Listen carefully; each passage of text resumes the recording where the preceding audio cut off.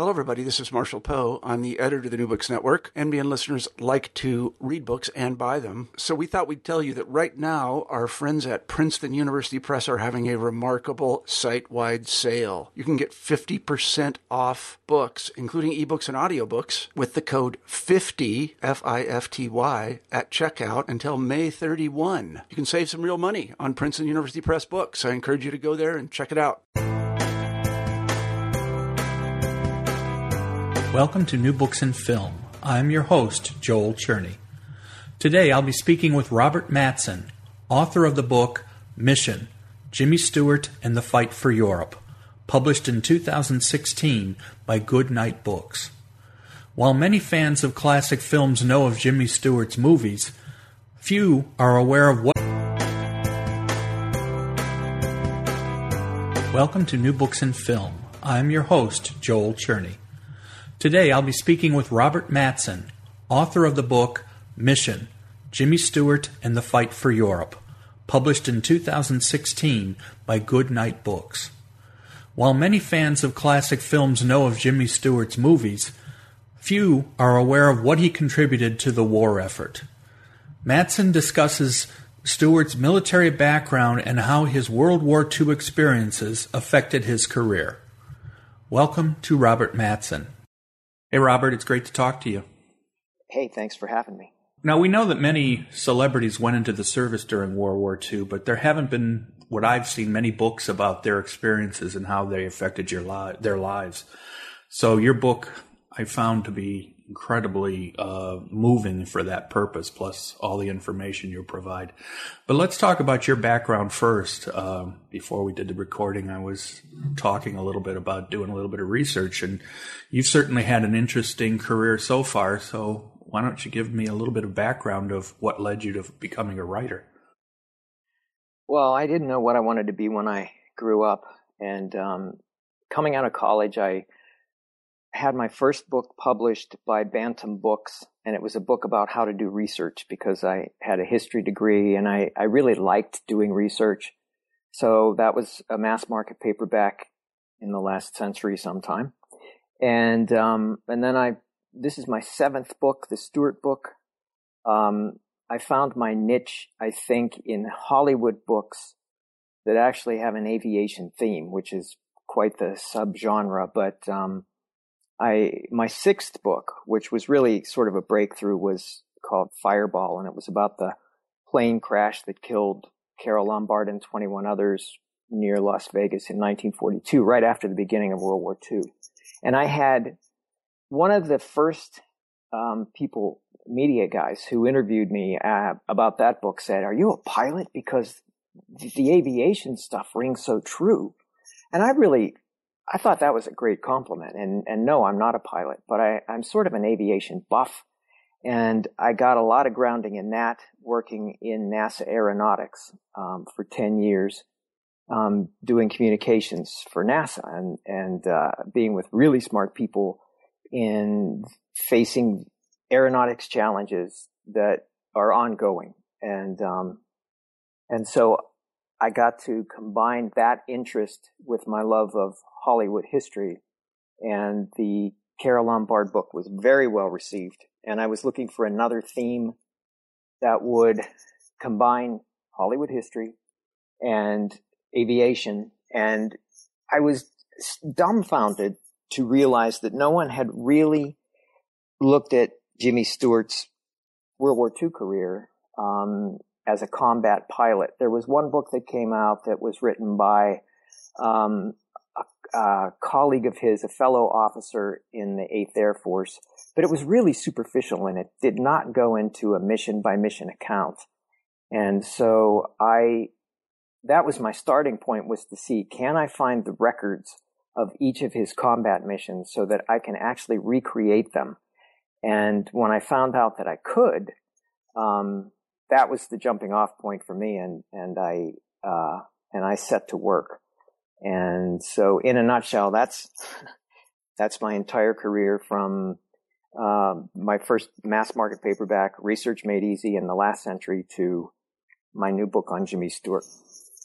Well, if it means anything, I'm a history major as well, and work in a library, so I understand the research side quite well. So Yeah. I understand that point. Have worked in libraries, public and academic, for my entire career, so I understand the joys of research. So, yeah. Well, I've dealt with a lot of you people over the years. People. Some of my best friends have been those who unearth information for me.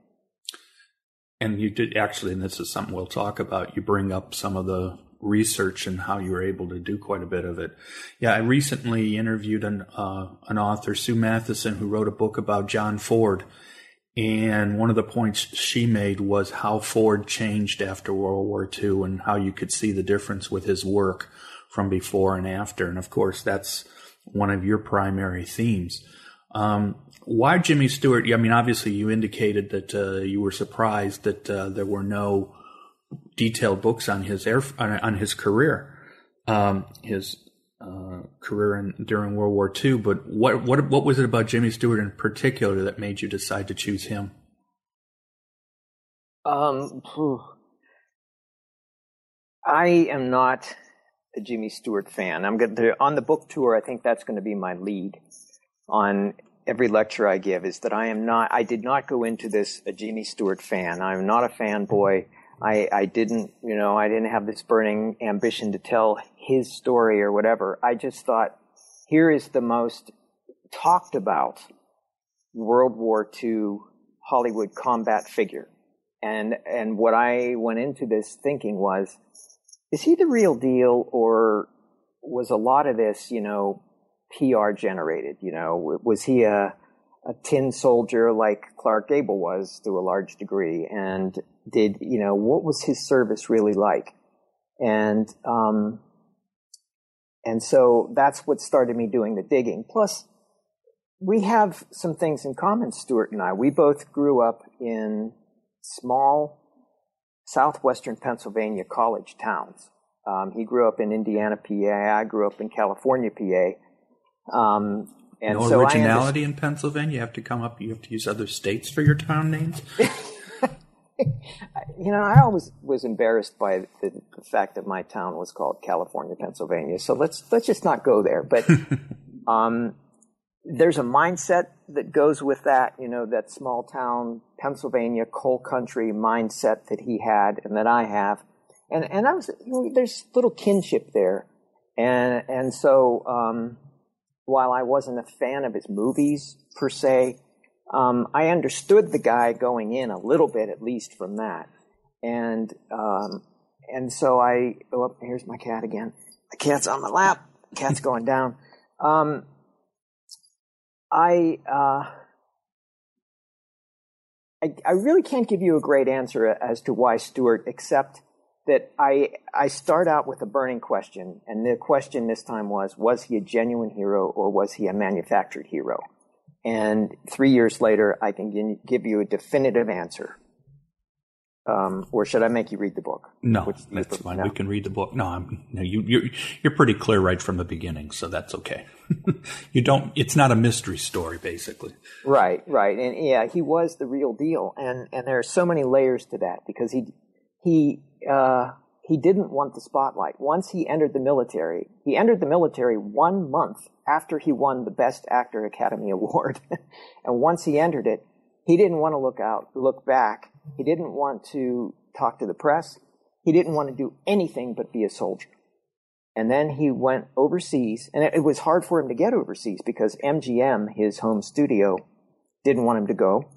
And the U.S. government didn't want him to go, because what good could come of a Hollywood actor being shot down as a pilot over Europe and either killed or worse, captured by the Germans? So there was great reason to keep him stateside. He was much older than the other pilots in the Army Air Forces. Well, I mean, much older, like 10 years or more older, which meant, slower reflexes. Was he up to the physical demands of being a pilot? So against all those odds, he got himself overseas. He got himself in combat, and he flew 20 missions. and slowly came apart at the seams, as so many people did, because of the rigors of these missions. And so, I have nothing but admiration for what the guy accomplished after all the research I did and the people I talked to. Well, of course, now this is your second book now dealing with people from that period, of course, given that Fireball, we're talking about the same, actors from the 40s and 50s, 30s, 40s, 50s in that period. I guess I'm wondering, is that a period of movies that you particularly enjoy, or is it just a matter that in this particular case you were able to find a lot of material dealing with Stewart, and so that helped make the decision for you as well? No, I'm really a Golden Age Hollywood guy. I wrote 2 books before Fireball about Errol Flynn, the swashbuckling actor, and the second of those was also about Olivia de Havilland. Who is still with us. Yes, she is at 100, going strong. Or at least in when we're doing this interview, sorry. Yeah. So I just have had a burning interest since I was a teenager in old Hollywood, and so it's natural for me to live and breathe and walk around in that time frame and write about it and use their lingo and their technology. I'm perfectly comfortable there. One of the things that this is something that I think gets forgotten in the old, we're talking about a period of time, especially the World War II vets, and during that period, the group that have been dubbed the Greatest Generation. And one of the things that I think we tend to forget, or I think tends to get forgotten, is that when we talk about PTSD, for example, with Vietnam veterans and Iraq veterans and Afghan veterans, well, there's no way in the world you couldn't believe that the World War II veterans went through the same thing. The difference was when they came home, as you've pointed out with Stewart, they didn't want to talk about it, or they wouldn't talk about it. Right. And that hasn't changed. Any war produces people who can't talk about it and see things that no one should see, and face fears and either overcome them, or worse, not overcome them.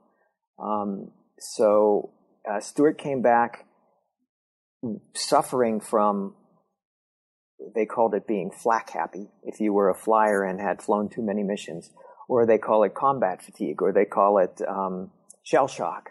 Mm-hmm. But whatever it was, he suffered it like everybody else, just because of having, not only are you flying into a hail of bullets or anti-aircraft fire, but you're also facing the strain, in his case, of leading other men and making decisions that affect their lives, because he was a flight commander. He was older, and he had good leadership skills, so he was in the front of his squadron or his group, and he was making the calls in the air. He was like the quarterback, and he was guiding the other flyers on the mission. And some of those guys got shot down. Some of the guys in his squadron were killed, and he had to face that guilt because he was a perfectionist. He had to face that guilt for the rest of his life. What did I do? What could I have done differently that would have saved this guy's life or that guy's life? These guys that I had trained with and knew and led in combat. So that's one of the things that he faced when he came home too, the fact that he came home and some of his guys didn't. So the first part of the book, well, you do a real brief introduction at the beginning of him after the war, working on a film specific, and we'll talk about the film later, because it is, I think, quite apt that the first film he made after he came out of the war was It's a Wonderful Life. But before that, though, the much of the early part of the book is basically a biography of Stewart's early life. And one of the things you talk about is the importance of the military service to his family. What were some of the things that he had going on in his mind that, as far as what might be expected of him as from a family of servicemen? Well, his family service went all the way back to the American Revolution, and both of his grandfathers had served in the Civil War, and one of them died right before he was born, and the other one, who had fought under Custer and Sheridan in the Shenandoah Valley in some really tough battles, lived until Jim was well into his 20s, like 25 years old. And so Jim grew up like literally on the knee of a man who had lived history and fought battles and would tell his grandson what it was like to, what it was like to be with Custer, riding with Custer, for crying out loud. How can you even imagine something like that? So he had a lot to live up to. And his father had gone off adventuring to the Spanish-American War, and that was a very short-lived experience, and, that wasn't much of a war as wars go, and I don't think he saw any service. I think he was in harm's way for like 3 days or something. And so his father, Alex, had this burning ambition to serve like his father had. And so when World War I came along, he became a captain of ordnance and went off to serve in the lowlands. And he didn't get to the front lines, but he was near enough to the front lines in this horrific war to come back a battle-scarred veteran. And so Jim had the pressure of two grandfathers who were like heroes, and a father who had been a captain in the Army and seen action. And Alex was a tough guy. I mean, tough, kind of a crazy guy. I'm glad he wasn't my dad, but he really pushed service on his son. You must do this. And so, it was Jim's mindset from he is a little kid. His father goes off to war when he's like 9, and his mother's making him uniforms so he can be just like his dad. And he's having plays in his basement about, the war, and he's using artifacts sent back from his dad, like German trench helmets, in his plays about how bad the Huns are.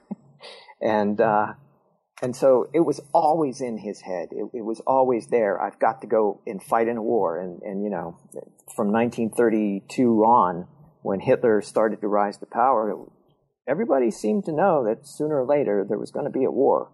And he started to get ready for it. Because, as you point out, the parallel of not only all of this, the military part, but then also his burgeoning career as an actor, as you point out, that his first experiences as an actor was in his basement doing war plays, but he went from there, and while all of this was going, the military part was in the background, so to speak. He was also starting what turned out to be pre-war a pretty successful career.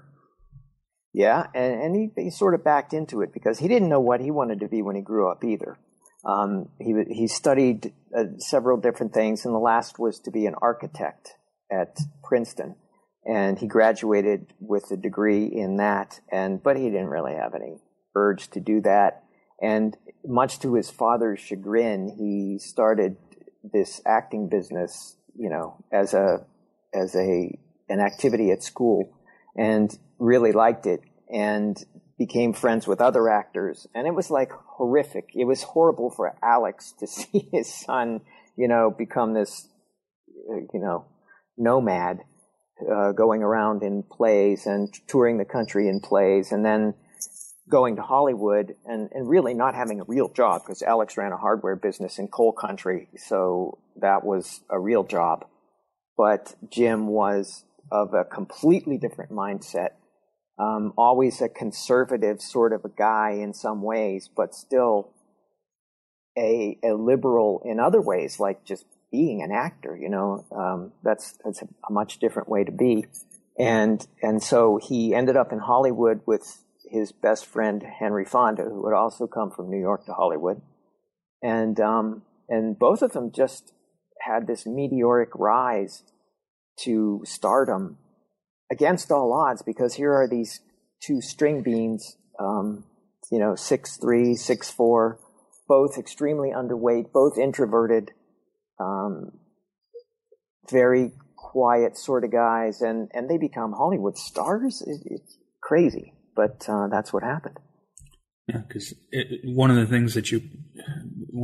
places you go early on is discuss who some of the folks that he knew, he met early on, and how it's unbelievable when you think about it that a group of people that all became so well known and so famous for good reason. They all had they all had great talent, but I mean, even people like Burgess Meredith, and every time I was reading a page and I says, wow, I didn't know that they were all they all had a certain amount of similarities as far as how they came through, and that they actually knew each other and roommating at sometimes, and it's just unbelievable to see how all of those folks during that period interrelated to each other. Yeah. Like Burgess Meredith, of course, played the Penguin in Batman. Yeah. I don't know if that's how people know him or not, but he had a long and distinguished career. They probably know him more from Rocky now than that. Well, that's true. That's right. Because I wasn't a big Rocky fan, but yes, he was. He was in that. And Fonda, of course, had a tremendous career. He didn't make as many pictures as you'd think he made, but he made a lot of pictures, and he remained friends with Stewart throughout the course of their lives to the very end for Fonda when he died of cancer. And what was I going to say? I lost it. I just lost it. Okay. So let's go on. And then, of course, the early stories that you have about Margaret Sullivan as well during this period. Yeah, she was quite the pistol, and Fonda married her, and then Stewart became terribly infatuated with her. The Fonda marriage didn't last but a few months, really. She was a wild sort of a girl, and Stewart, it was the biggest mismatch ever. I mean, there was really no reason why Stewart would want someone who was flamboyant and outgoing and everything that she was, and flighty and narcissistic, but he really fell for her. He was young, and she was very vivacious, and that was the first love of his life. And it's so odd that, he never married her. She kept marrying his best friends. Leland Hayward, the Hollywood agent and theatrical producer, she married him after she married Fonda. And Stewart remained very close to this woman that he couldn't have, although there was talk that, before she married Hayward, that they had a physical affair, which I believe. I think he was very sexual, as maybe we'll talk about, but it ended up that he wasn't with her, but he always carried a torch for her. Of course, the other thing that you talk about early on, particularly when he was young, and it actually worked out for him, that he grew up, his growing came at the same time that the airplane grew, and he grew right along with that. What were some of his early experiences with flying? Well, as you recall, I start some of my chapters with, Jimmy Stewart had to fly. And, some people are born to fly, and he was one of those guys. And he realized it as early as during World War I, the Great War, as they called it then. So he's 9 years old, and he's captivated by pictures of airplanes. He talked about having magazine covers that showed airplanes in the context of World War I, and how he would put them on his wall, and he would build model planes. And before he ever went up in a plane, he was just fixated on aviation and on airplanes. And so he hatched this scheme to actually go up in an airplane, and he achieved that when some of these World War I flyers would go around barnstorming, and they would earn their living by taking people up for rides in their planes. And so a plane came to Indiana, PA, and Jim talked his father into letting him go up. And that wasn't easy, because Alex wanted no part of that. And in fact, when Jim did talk him into it and save up enough money from working at the hardware store to go up in a plane, Alex brought a doctor along in case the plane crashed. And it didn't. And Jim went up 4 or 5 times with barnstorming pilots over the next few years, and he was hooked. And he was going to be a pilot one way or another. And it took him all the way until he was in Hollywood in 1935. And the first thing he did when he had enough money and had signed a studio contract was to take flying lessons. And before long, he had bought his own airplane. And for the next, well into the 1980s, he continued to fly. So that's 50 years in the air. So before we start talking about the specifics of most of the book, which is stories basically of his career in the military, and I'm going to call it a career, even though it wasn't his real career. He certainly lived a life in the military that counted as a career.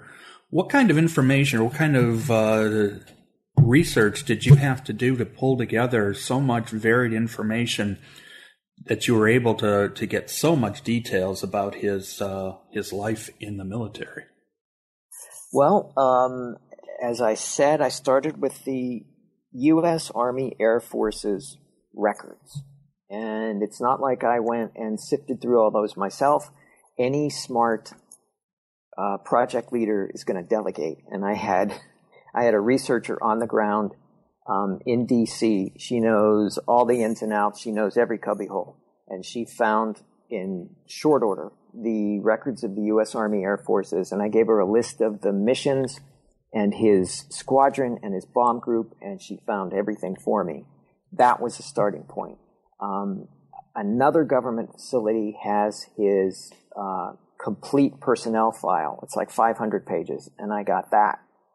And so armed with those two things, I could create an outline of his step-by-step progress from induction in Los Angeles to mustering out in New York City, and the 4 full years in between. Then there are, of course, existing books and magazine articles and diaries from people who flew with him, quite a number of them. And then what I didn't expect to find was people still living who flew with him during the war. And that was the most exciting part, is like to talk to, I found 3 guys, almost 4, but I found 3 guys who actually flew with him. 2 were co-pilots in his squadron and so had done a lot of flying with him, some of them on missions.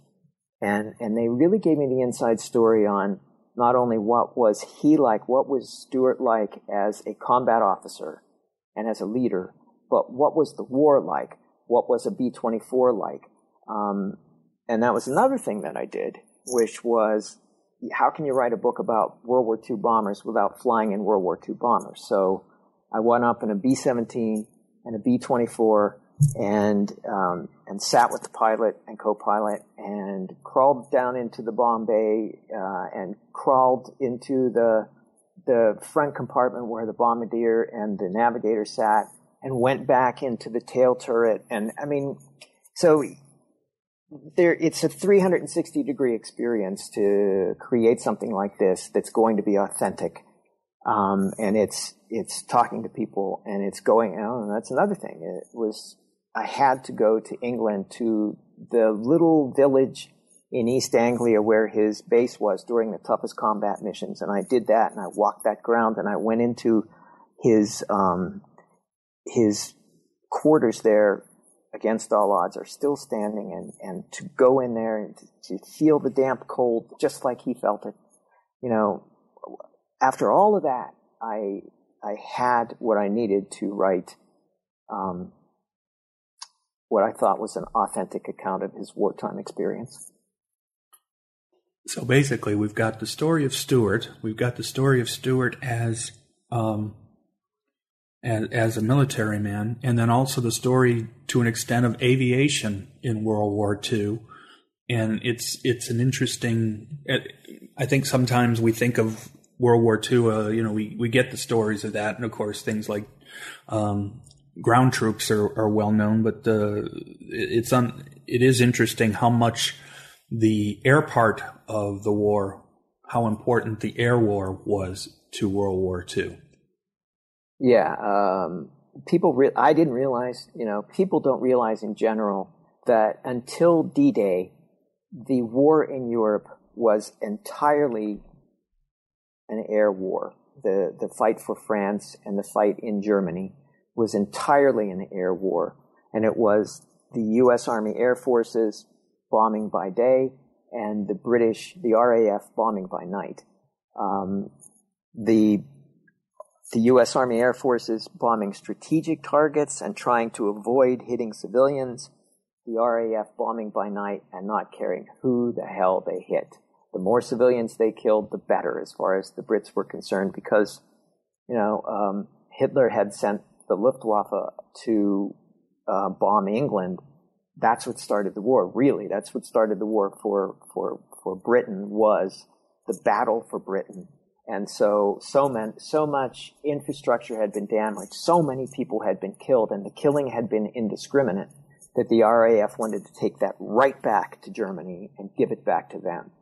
But the U.S. had a completely different mindset. And so they were bombing by day, and they were doing it to hit the military targets that were going to bring the war to an end. And they were going to do it at a tremendous price, because they were bombing in broad daylight in these giant lumbering, it's like taking a train in the air at 20,000 feet. It's just this biggest, easiest to hit target in the world. And yet here are these young guys going over and doing just that.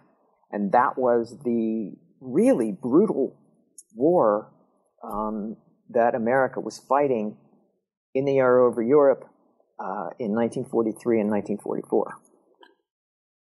So how closely was Stuart following what was going on in Europe in the 30s? You mentioned it briefly before, but was it something that was on his radar? No pun intended. I mean, was this something that he knew? You mentioned he knew, or it seemed like he knew he was the belief was the United States was eventually, or there was eventually going to be a war. Obviously, 32, 33, it was still far off. But was Stuart paying attention during this period? I mean, was he expecting himself that things were going to get worse? America was an isolationist country through the 30s and even into the early 40s.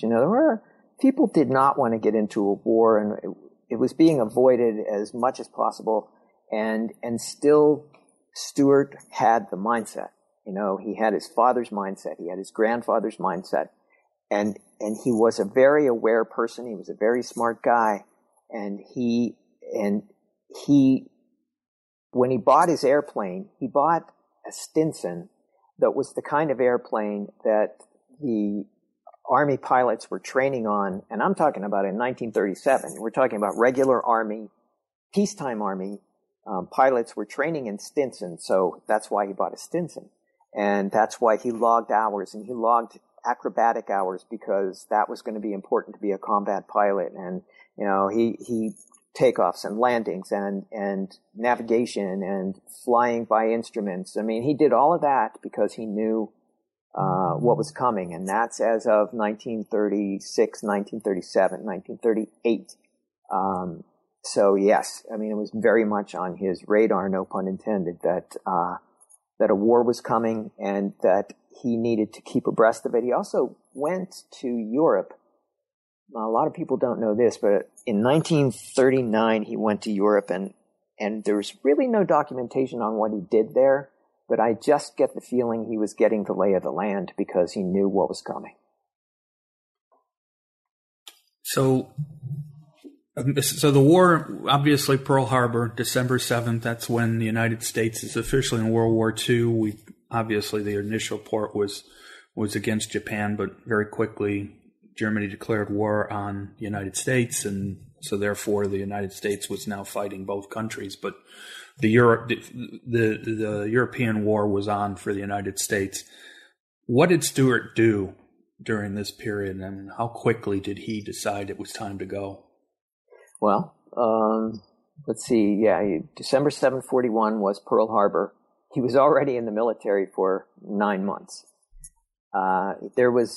because it was so clear by the beginning of 1941, actually, it was so clear in 1940 that war was coming that they instituted a draft.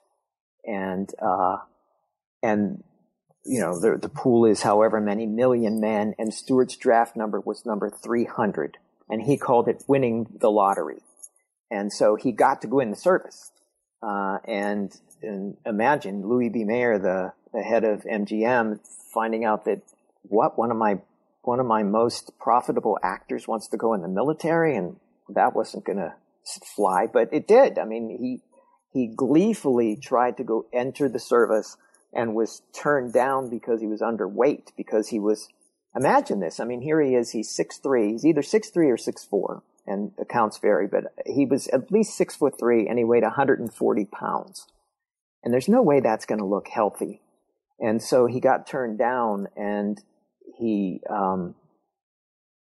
carefully schemed his way. He had to get around that. He had to serve. He had to go into service. And so he went to military doctors, and he had them draft a letter that says, this guy is healthy. It's just his body type is just very thin. And he got that in writing. I have that document. It was in his personnel file for, all these years. And he used that thing. He wielded that letter, and he got himself inducted in March of 1941, 9 months before Pearl Harbor. And so he was already a corporal by the time the Japanese attacked Pearl Harbor in December. And what did they do? They did it by air. And he knew that this was going to be an air war and how important aviation was going to be. And he was going to be in the thick of it because he was going to be a pilot. It sounds like they could have taken his attempt to get into the military and used it for the opening of Captain America. The same concept. He keeps getting refused, but finds a way to get in anyway. Mm-hmm. Of course, probably by the time the war actually started, it probably wouldn't have been as difficult to get in, as it turns out. Was he flying right at the beginning, early on in his military career, or did that come later? He had to earn his wings. He started out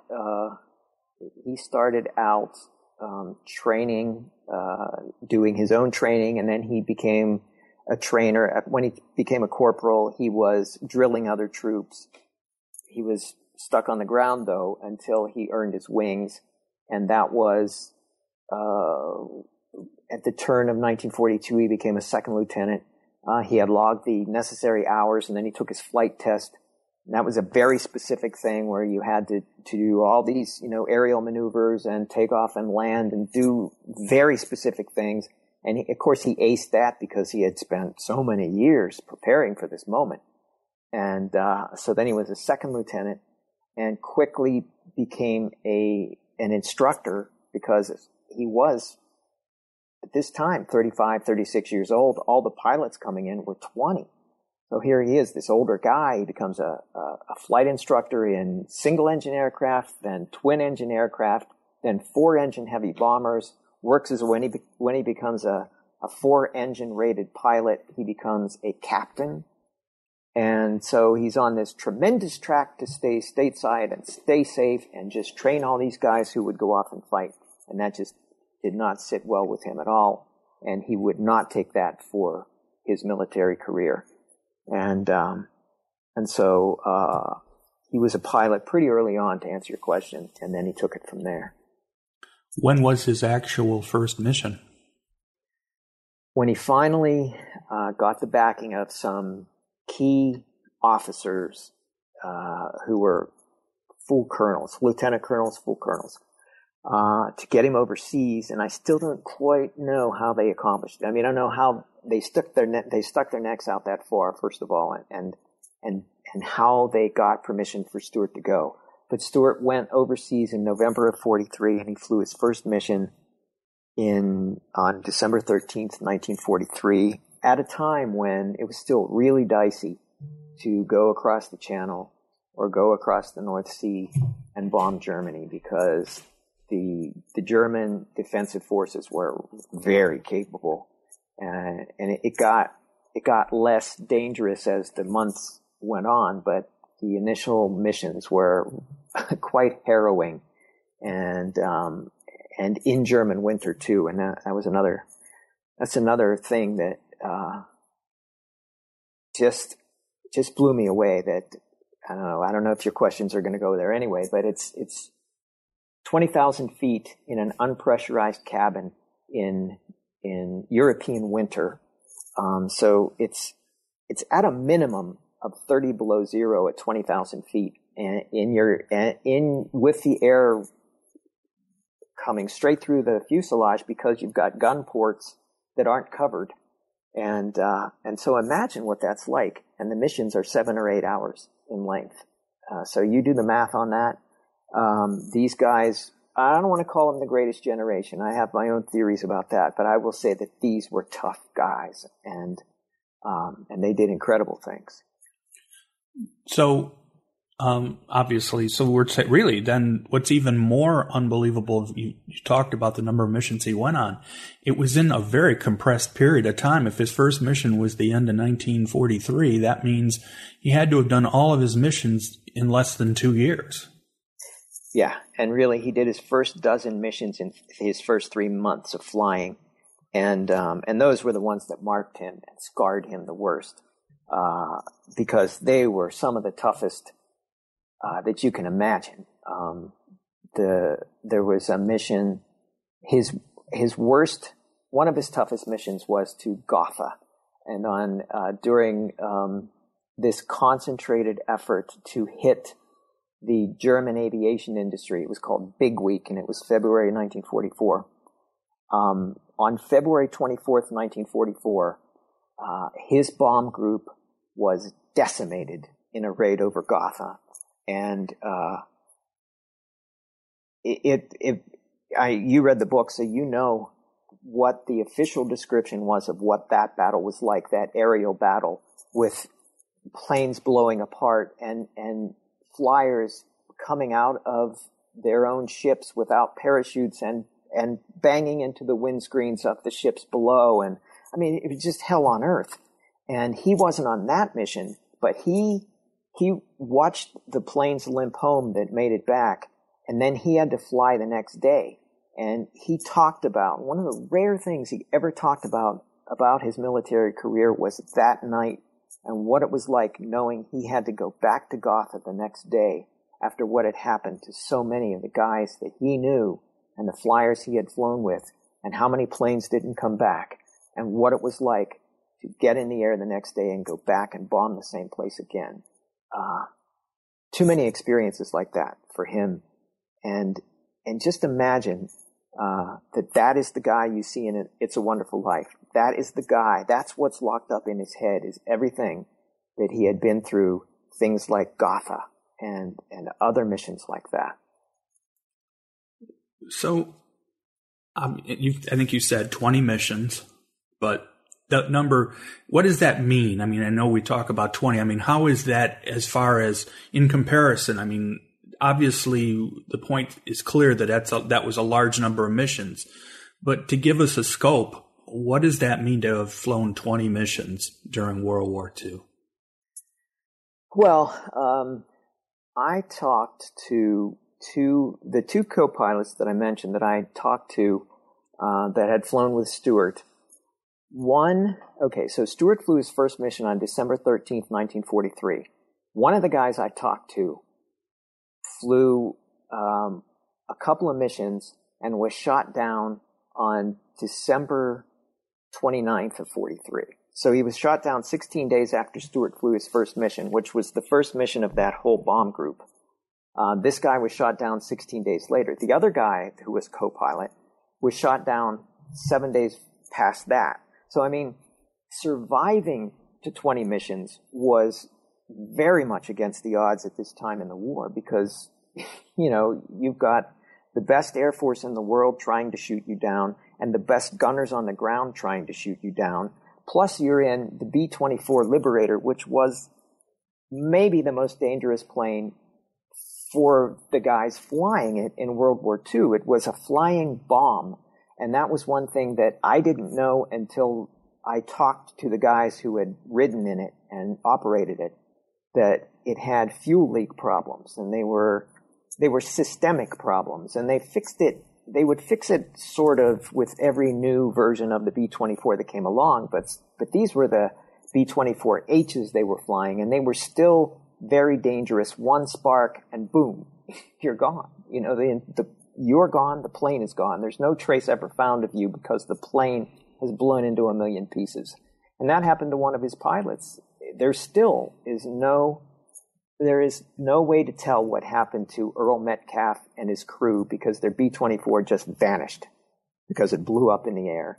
And so making it to 20 missions was against the odds, and he had a couple of near misses, Stewart did, where there is no reason he should have lived, but he did make it to 20 missions, and it was quite an accomplishment. So let's obviously most of the book just, you know, is a review after the biography, you know, once getting into the military and into the war itself. And then of course most of the book are stories about or stories about these various missions and some of his other experiences. Obviously that's most of the book, which it's just, the good thing is the amount of detail you were able to find made it possible to create some incredible pictures of what it must have been like. What was daily life like for him during this period around the missions? Well, when he was a squadron leader, he was a captain of the 703rd Squadron in the 445th Bomb Group.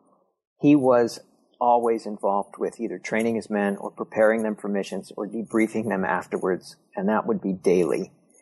When he moved up to become the operations officer of the 453rd Bomb Group, which was a group that wasn't exactly in trouble, but it was a fatigued group that was just up the road from his base. And he went there to try to try to instill some of the precision flying in that group that he had instilled in the 445th. And so as an operations officer, he was doing a lot more of the preparing the crews and briefing the missions and briefing the crews that would go off, and he was doing less flying.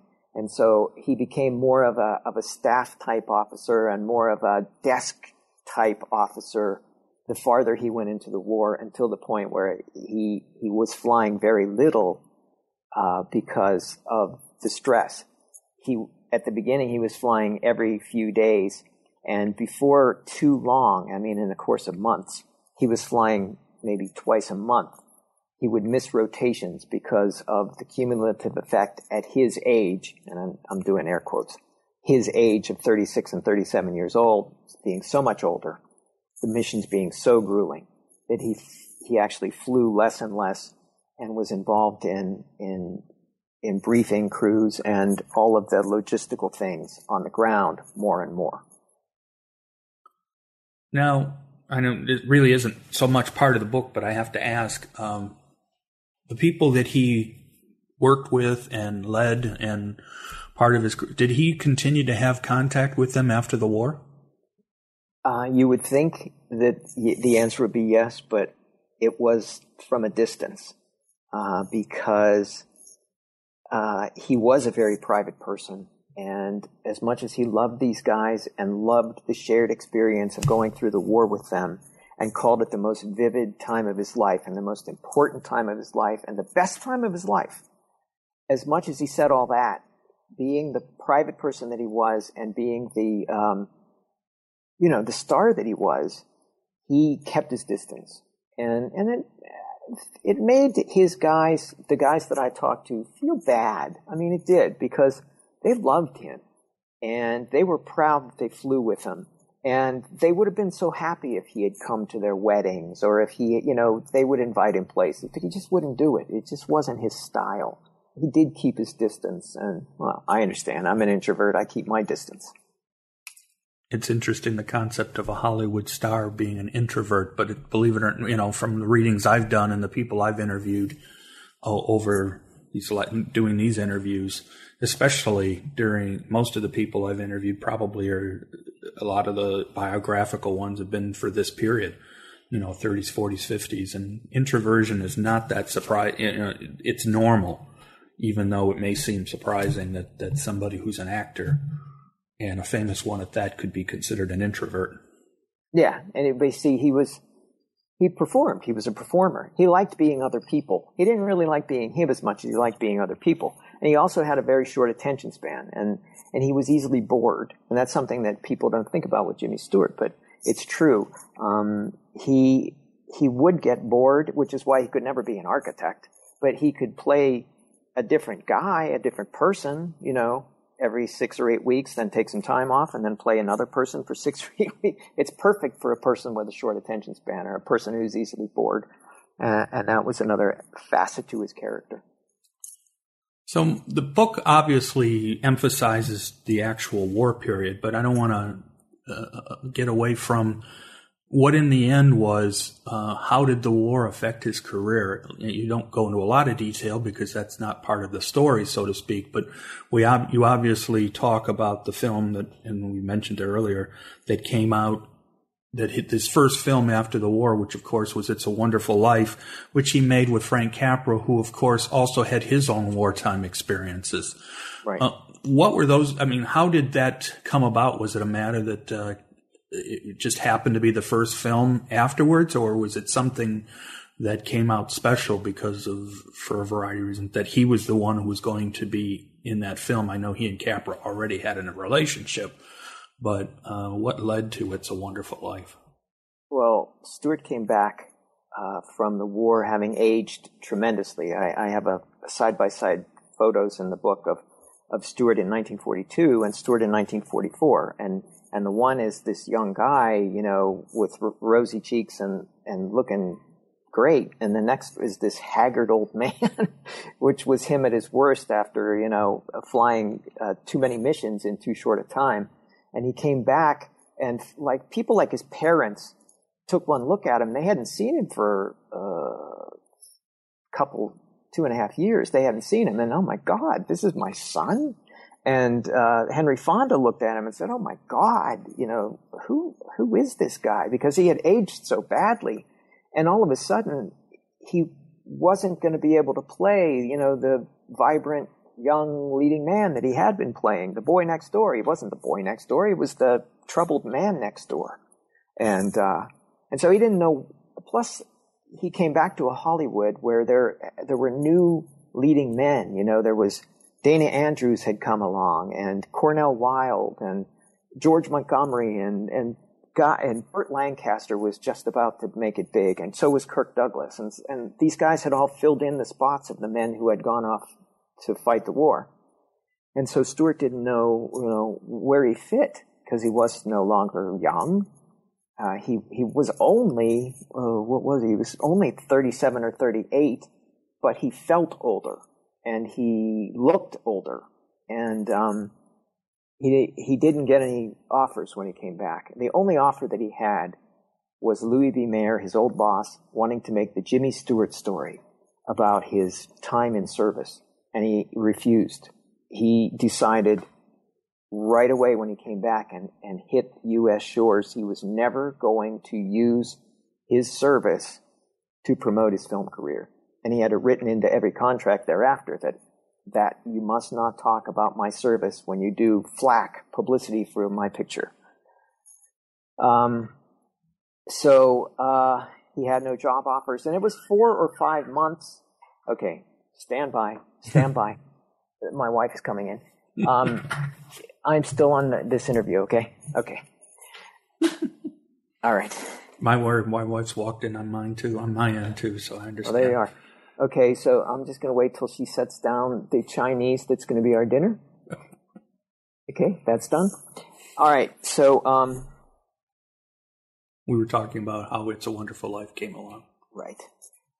So he is sitting around Hollywood. He is back from the war.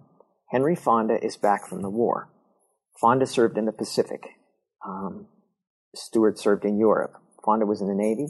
Stewart was in the Air Forces. And they had sort of the time of their lives because they both had to just sort of get back into the Hollywood culture they had been away from for years, and Hollywood had to get used to them again, having them around. So they listened to records, they made model airplanes, they flew kites. You know, they started to date around, or Stewart did. Fonda was married. Fonda's wife was sick to death of having Stewart around the house because Stewart came back to Hollywood having nowhere to live, and Fonda said, "Hey, come stay with us. No problem. My wife doesn't mind." Well, she minded, and she wanted to get rid of Stewart in the worst way. And finally, Frank Capra, who was back from the war, as you said, called Stewart and said, "You know, I have an idea for a picture. It's kind of crazy. You want to talk about it?" And Stewart was like, "Sure," because Stewart saw Capra as the gold standard of Hollywood directors, and they had had a lot of success together. And so they sat down over dinner, and Stewart's new agent was there, and Capra tried to tell this story of a guy who wants to commit suicide, but there's an angel who needs to earn his wings, who tries to keep the guy from committing suicide. And he tells this story, and Stewart had made Mr. Smith Goes to Washington, you know, a real blood and guts sort of a political picture, a very grounded in reality sort of. And here's Capra talking about angels, and Stewart didn't take it well. And he walked away that night he was not pleased, and his new agent wasn't pleased. And so it took a while of not having any offers and of thinking of this crazy story, and for Capra to call back and say, "I don't think I told that well. Can we try again?" It's bad when a storyteller can't tell a story. Yeah, but it was, you know, it was so off the wall. And so Stewart said, "Okay," you know, and basically the way he told the story years and years afterwards was, you know, if you want to make a picture about a guy committing suicide and an angel saving the day, I'm your man. And so that's how he was signed to do It's a Wonderful Life, a picture that he really didn't know if it would succeed or not, his only offer at the time. And here he is, a guy with the shakes who was just starting to put weight back on from being in the war. And that's where I start and end the book, because to me, it's the greatest story in the world, that of all pictures, this is the one he comes back to. And this is what's going on in his head while he's making it, which you don't see, you know. And the fact that when it was released, it wasn't a giant hit. No. It did pretty well. It had a tremendous negative cost. It would cost a lot to produce this picture. All Capra pictures were expensive because he threw in the kitchen sink. And so it couldn't possibly make money. It did all right. You know, it almost broke even. There's a legend that it was a bomb, but it wasn't. I mean, it did well, but it was so expensive to produce that it took until television that it really became the beloved classic that it is today. But what an interesting story, you know. What a wonderful story of how he came back from the war and made this picture. Well, and you think about the story itself and say, okay, here's this man who didn't even make it to the war. I mean, the movie takes place during the war, or, you know, the lion's share of the movie, the major part of the movie is still during the war, and yet he plays a character who, because of his health, his ears in this case, couldn't even go to the war.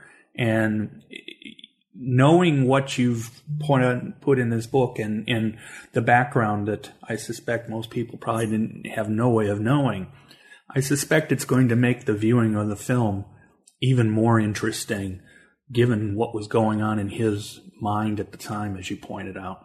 Hey, I hadn't thought of that. You just gave me goosebumps. But yeah, that's pretty cool to think about, that maybe it will instruct people on what they're seeing. You know, maybe it'll give people a little more appreciation of this guy that they're looking at. Yeah, unfortunately, the film only gets, in these days, it's a Christmas movie. That's the way it gets portrayed, and it's really not a Christmas movie, except the fact that the end of it takes place. You know, it's framed around Christmas, but I don't consider that to be the important aspect of it. I think instead it's given the time period. And there were a number of post-World War II films that dealt with the issues of returning soldiers, where this time the movie didn't deal with returning soldiers, but the actor happened to be a returning soldier. Yeah. And it's funny that, in this story, his brother is the one who's the hero. And George has to stay home, and his brother only gets to be a hero because George saved his life, saved Harry's life. I don't know. There's so much irony here. It's great. So obviously, this book, is spent a lot of you said 3 years at least dealing with the research and the writing. Mm-hmm. Do you know what's next? I mean, do you have the next thing on your mind as to where you're going to go from here? Obviously, between Fireball and now this book, you've got two very great books about a period, generally the same period of time, even though completely different topics. But do you have something in mind for next? I do. I wish I could talk about it. I can't because I get that regularly. Don't worry about it. It's a terrific idea. I don't know if I can pull it off. I had talked about how I didn't know if I could pull Stewart off, and I had to have this core research. Was it there? Yes, it's there. Okay, this mission is a go. Well, I have that again, but I have to actually go to Europe, go back to Europe, to archives and find out if the information is there for my next book. And if it is, then we will be back here in about 4 years, and you won't believe what you just read. Well, I've got to say this about this book. There's so many different layers to it to me, but probably to me as a historian, librarian, I think the ability that you showed that even today you can create a story about something that original thought, as you pointed out right at the beginning when you were considering it, is, can I even tell this story? And yet you proved it could be told. And I just hope that besides readers, I hope other writers look at what you were able to do and say, okay, there are other stories out there to tell, not just about individuals, but just periods of time and the whole issues of what it was like for we know the normal person. Well, remember, celebrities are still normal people, and seeing how the war affected them in the same way as everyone else. And so that's why one of the things I was really impressed with is that you showed what kind of research you could still do on a topic and come up with something so involved and so it presents such a great story. Well, thank you. That's a very high compliment. And the thing that, as a person who has an affinity for history, what always bothered me, and I mean really bothered me and still does, is how any writer could manage to make history boring. Because history was people living dangerous lives, living interesting lives, people overcoming fear, people being brave, people being cowards, whatever. How could you make that anything but fascinating and involving and exciting? And so that's the way I try to approach anything I write, is like, just let the story happen and take the reader with you. And let's have an adventure together. That's the way I always look at it. Well, hopefully, I know we're recording this. Even the book isn't even scheduled to come out yet for basically a couple months still, based on when we're recording. But I hope it does as well as your last one. I hope it does better. Obviously, I really appreciate the fact that you were willing to talk about it so in such detail. As I say, there's a lot there, and not only do I hope people reach out for the book, obviously, but I think hopefully they'll go back and look at some of his post-World War II films, starting with It's a Wonderful Life, and just to remind themselves that he was an example of a changed man because of the war, and we can actually see it on the screen. And just when you look at his pictures, in so many of his pictures after the war, there will be blind rage, starting in It's a Wonderful Life when he rips up his living room. In Winchester 73, he almost kills Dan Duryea. Over and over again, there are these blind rages that he let himself access and that he wanted those things in his pictures because he could now understand rage. He could now let it out. It was always with him, and it was because of the war. Thank you for talking to me. This was a great discussion, and I hope the book does very well. It should. It deserves it. Thanks a lot, Robert. Thank you, Joel. I really appreciate it. I hope you enjoyed my talk with Robert. Like me, I think you will look at It's a Wonderful Life differently, thinking of what Stuart had just experienced. This is Joel Cherney, and I will be back soon with more New Books in Film.